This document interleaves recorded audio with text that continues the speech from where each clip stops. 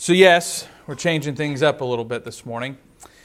So far in this series, we've covered why we believe in God, why we believe in the Bible being His inspired Word, why we believe in Jesus being the Son of God, our Savior, the Messiah, why we believe in His gospel, His resurrection, and the fact that He's coming back again. Now in our last lesson on Jesus' return, we talked about what we must do until then. What do we need to do until Jesus returns? What is expected of us? What is desired of us by God? These are all things that we're going to talk about over the next few weeks as we wrap up this series. And this week, we're going to focus on why we believe in the Lord's Supper. How is it related to our faith? What does it mean, and how should we observe it? These are things that we'll investigate this morning as we turn to the Scripture for our guidance. So if you have your Bibles open, turn over to 1 Corinthians chapter 11.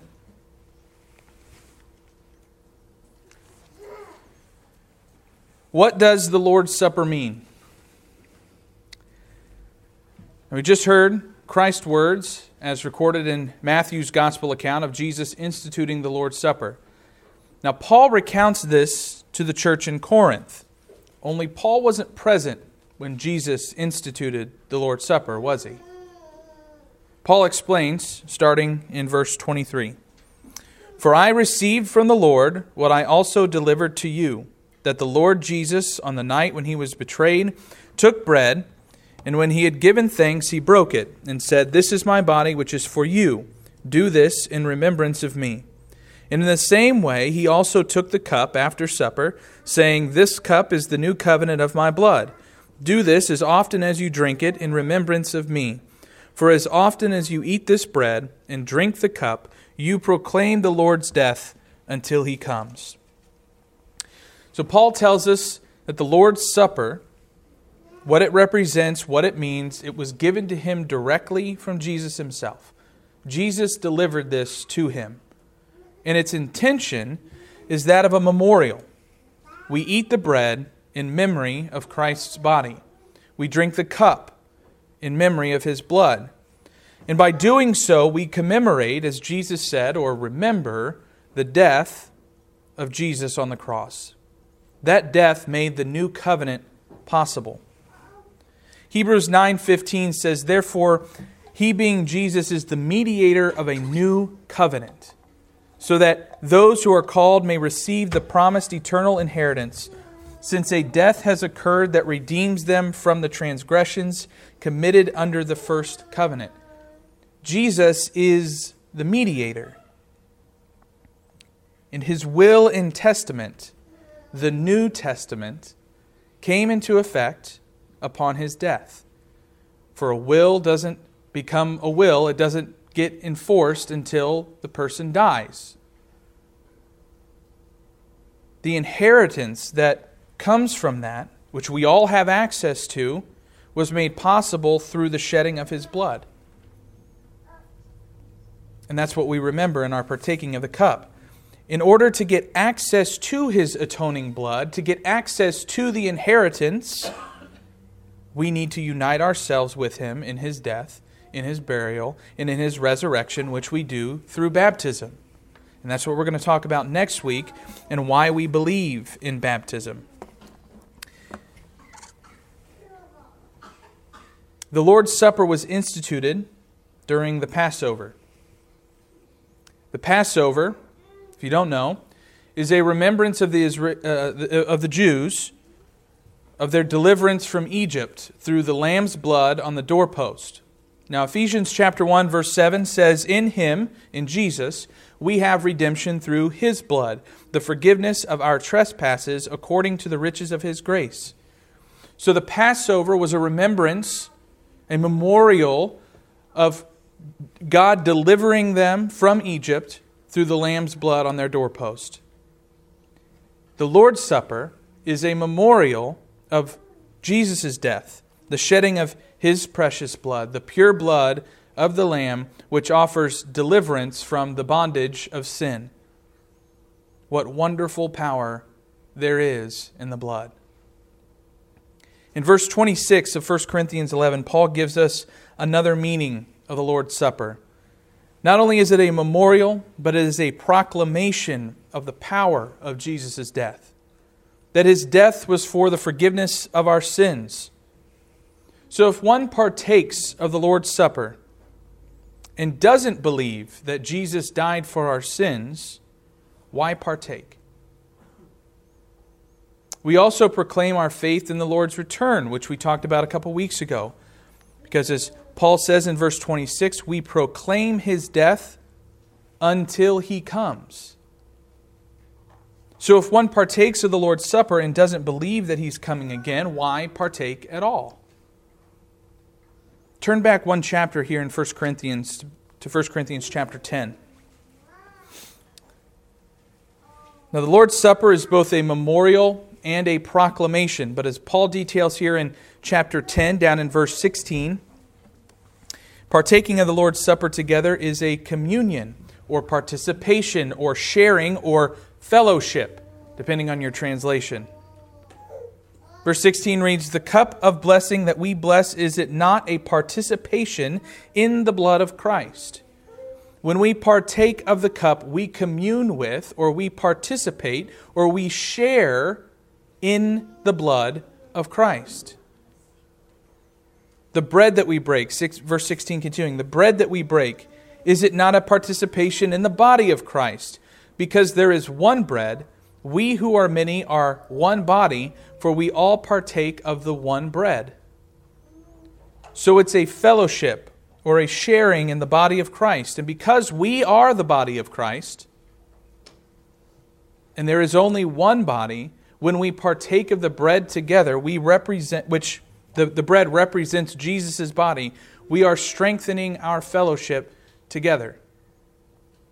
The Bible often uses the term break bread, and it can mean either the Lord's Supper or it can mean a meal, gathering together to have a meal, depending on the context and depending on the words that are used for it. Now, it makes sense, though, that this term carries a similar undertone of fellowship, like when you share a meal together with someone, when you go out to eat with someone or invite somebody over to your house to share a meal. When we eat with someone else, we often do it because we enjoy their company. When we partake of the Lord's Supper together, we're strengthening our relationship as the body of Christ. At least we should be.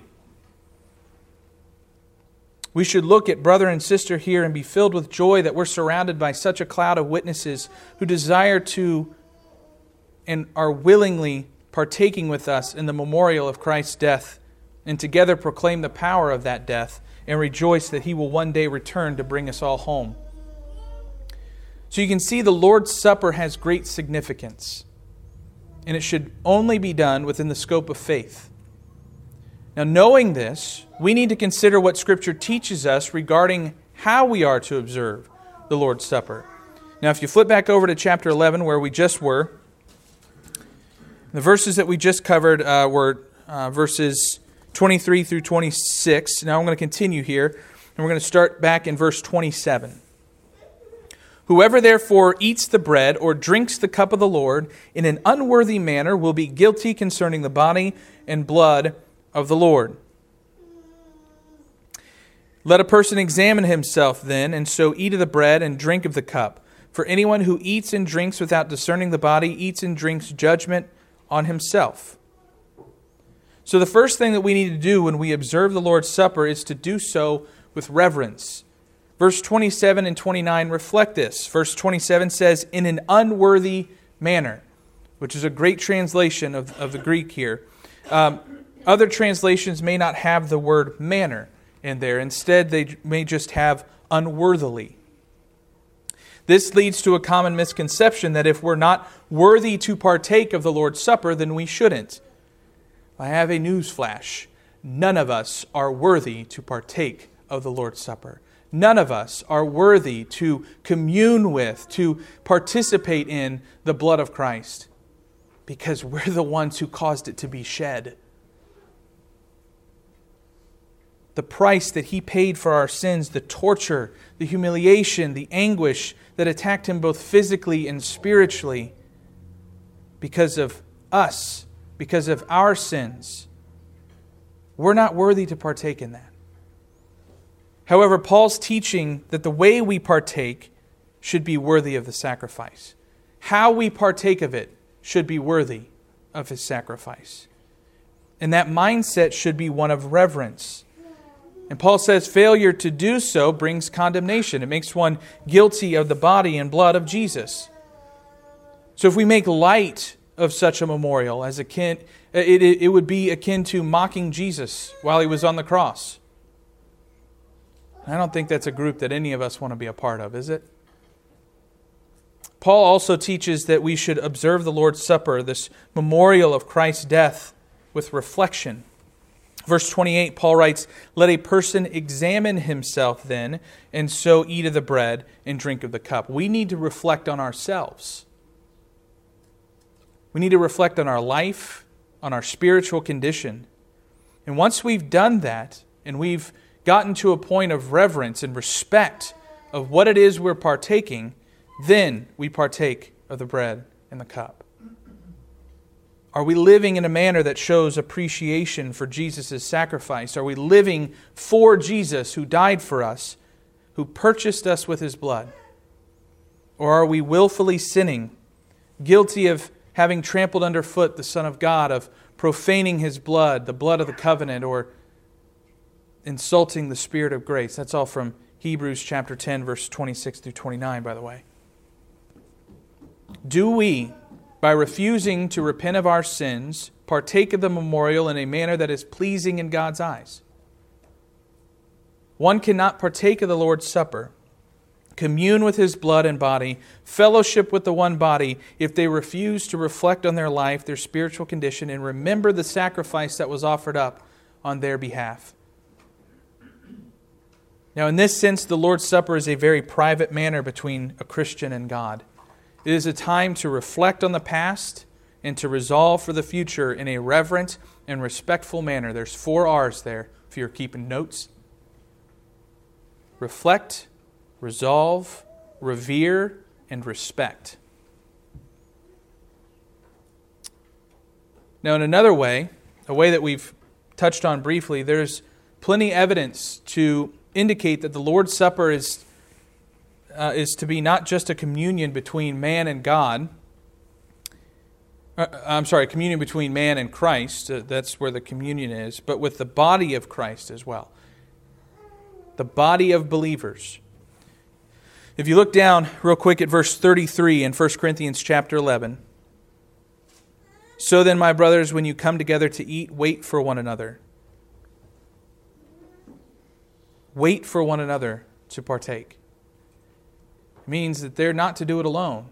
They're not to do it off in separate groups, but together, as a whole, as one body, one bread.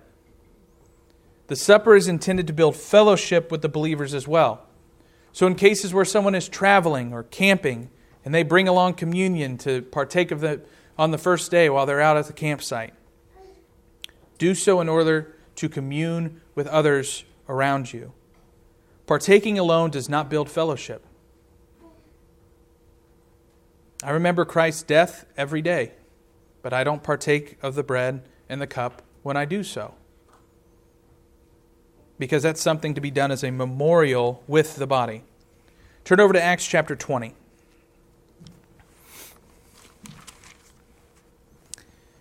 Now, while you're turning there, I want to just bring something up that I've had questions myself, and some have asked me, as to why we and other congregations partake of communion twice on Sunday, once in the morning, once in the evening.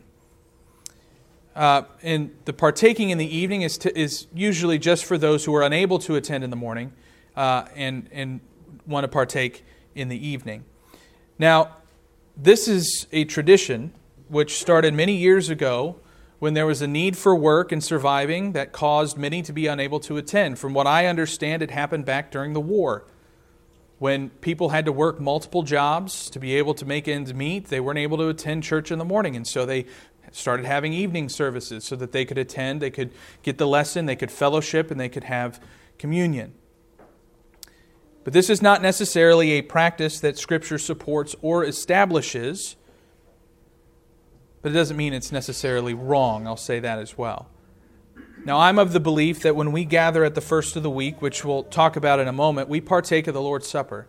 If I'm sick or if I'm unable to attend for some reason in the morning and I'm not able to partake of that, that's okay. That's okay. I don't have to make it up. This isn't a test in school that if you don't take it, you're going to get an F. You're going to get a failing grade. That's not how this works. Because if we do that, we teeter on the border of it being a checkbox in our weekly routine. Now, as we've seen, when we partake, it should be with reverence and reflection and with fellowship. If we offer the bread and the cup in the evening, which we do, then ample time needs to be given to those who are partaking so that they may reflect and pray. And so too in the morning. Sometimes if we have a smaller number in the morning, the plate and the cup go by pretty quick. And there's not a lot of time to reflect and pray. But when we give it, there needs to be time given for that. And those who are not necessarily partaking in eating of the bread or drinking of the cup, they need to be partaking with that person in prayer, in reflection, in reverence, so as to build that fellowship with those who are partaking in the front row. When we reflect and when we partake of this in the fellowship sense, are you remembering your brothers and sisters around you who are also partaking of that bread with you? Are you offering up prayer for them? Are you reflecting for them as well? Hoping to support them through prayer. Now, Acts chapter 20, verse 7. This is where we get the scriptural evidence of when the Lord's Supper was observed. One of a couple places. But verse 7 says, "On the first day of the week, when we were gathered together to break bread, Paul talked with them. Intending to depart on the next day, he prolonged his speech until midnight." I think I can do that. You notice there that the writer of Acts, Luke, used a personal pronoun. He said, "we." When we were gathered together to break bread. It means he was present. But they were gathering together on the first day of the week. And why? What was the purpose of them getting together? Were they getting together to sing? Were they getting together to hear a message from Paul? Were they getting together to have a potluck? They were getting together to break bread or partake of the Lord's Supper. That was their purpose of gathering together. And that is the purpose that we gather together every first day of the week. Sometimes I feel like my sermon gets boosted up over what we're partaking of in the Lord's Supper. And that shouldn't be the case. Our singing, our prayer, the sermon, none of that should ever take precedent over the memorial of Christ's death. Everything should point to that. Because without that, all of this means nothing. Without Christ's death, burial, and resurrection, what we're doing here means nothing. That's why we're here.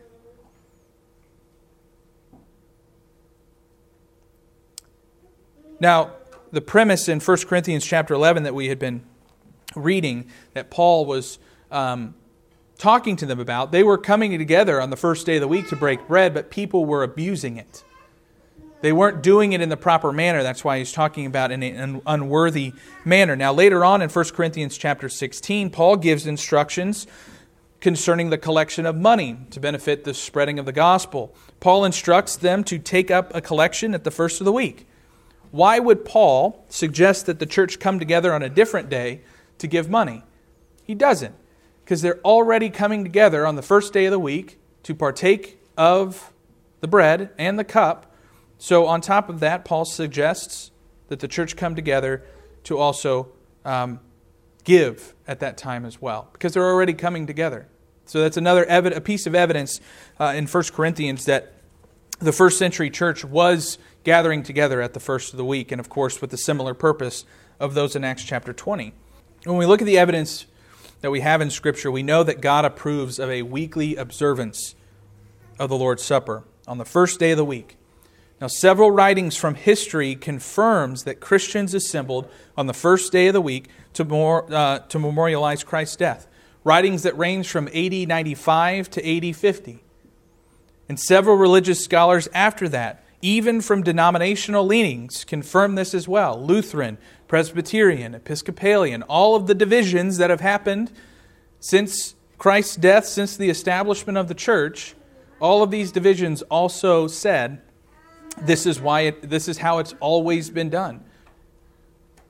There are some, however, and many of those that I just mentioned, Lutheran, Presbyterian, Episcopalian, and others, that suggest that a weekly observance somehow diminishes the importance of the Lord's Supper. They've taken their teachings of this is how it has always been to now saying, well, but it diminishes the importance. And they use that to justify partaking of the Lord's Supper monthly or quarterly or sometimes just once a year at Passover. Now, I would argue this is an act of worship that we gather together to do. Among other things that we do that are acts of worship, does assembling together as a body to fellowship with one another diminish its value or its importance? Or how about singing and praying? We do that every week. Does that diminish its value or its importance in our lives or in our assembly?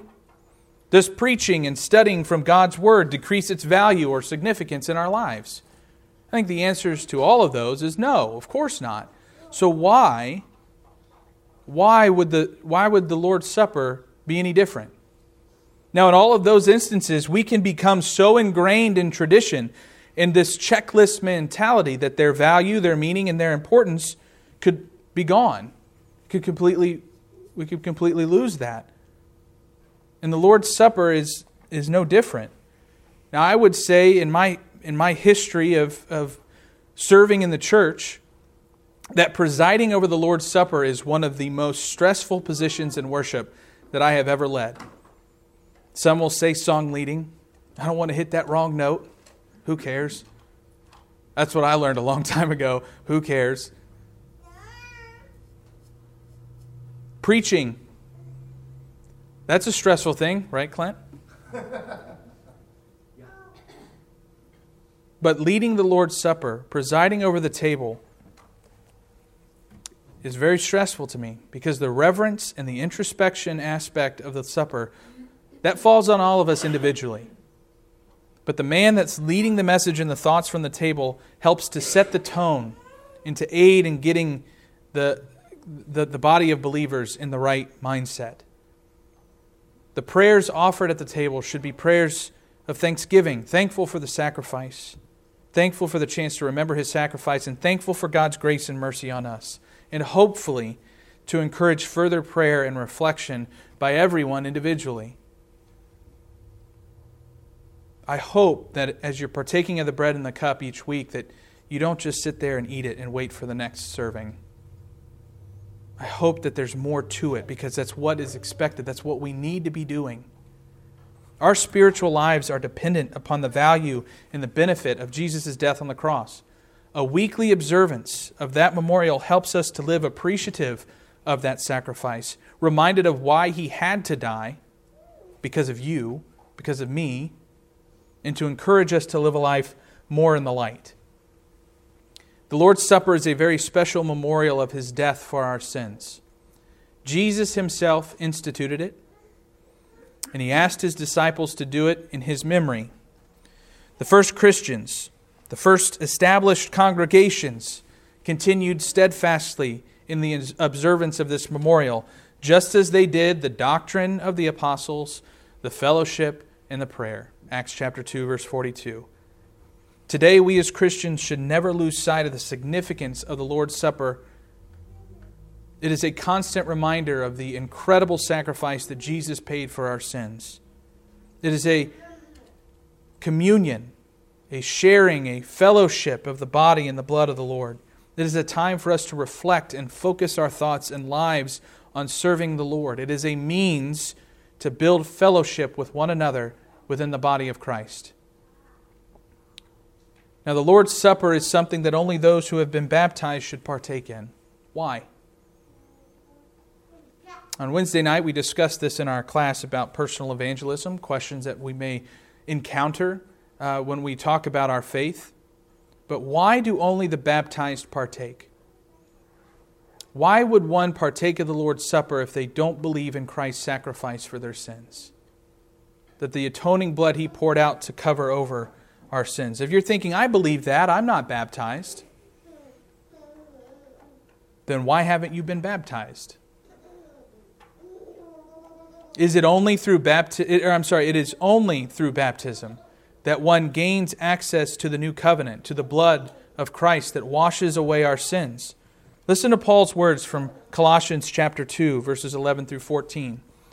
In Him, in Jesus, you were circumcised with a circumcision made without hands, by putting off the body of the flesh by the circumcision of Christ, having been buried with Him in baptism, in which you were also raised with Him through faith in the powerful working of God who raised Him from the dead. I'm going to stop right there. A lot of people say that baptism is a work that we do.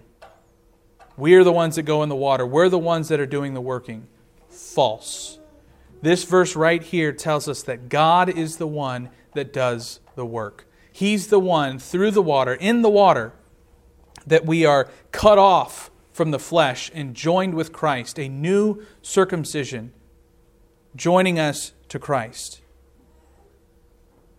Verse 13, and you who were dead in your trespasses in the uncircumcision of your flesh, God made alive together with Him, unity together with Him, having forgiven us all of our trespasses by canceling the record of debt that stood against us with its legal demands that He set aside, nailing it to the cross.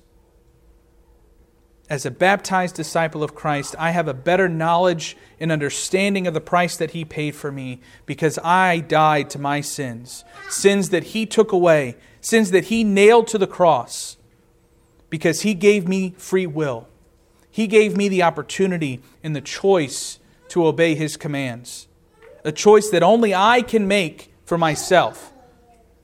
Somebody else can't make this decision for you. Not your parents. Not a preacher, not a teacher. You have to make the choice yourself to become a Christian. To humble yourself like a child and obey His commands, to be baptized into His death, burial, and resurrection, becoming a part, joining to His body. In Acts it says that some 3,000 souls were added to the church that day. They were added to the body because they were joined with His body in baptism. It all comes together. We are one body that partakes of the one bread. If you're here this morning and you've not been baptized for the remission of your sins, if you've not been joined with Christ in the water, again, something that God performs, not you. Paul said in Colossians 2, you have to make the choice for yourself to repent and be baptized for the remission of your sins. If you've not done that, then don't wait. We're going to sing a song right now, and we're going to give you the opportunity to come forward and make that decision today, to go down in the water, die to your sins, be raised to a newness of life in Christ. And then we'll partake of the Lord's Supper together as one body. But if we can assist you with that or any other need, now is the time that you can come forward while we stand and sing.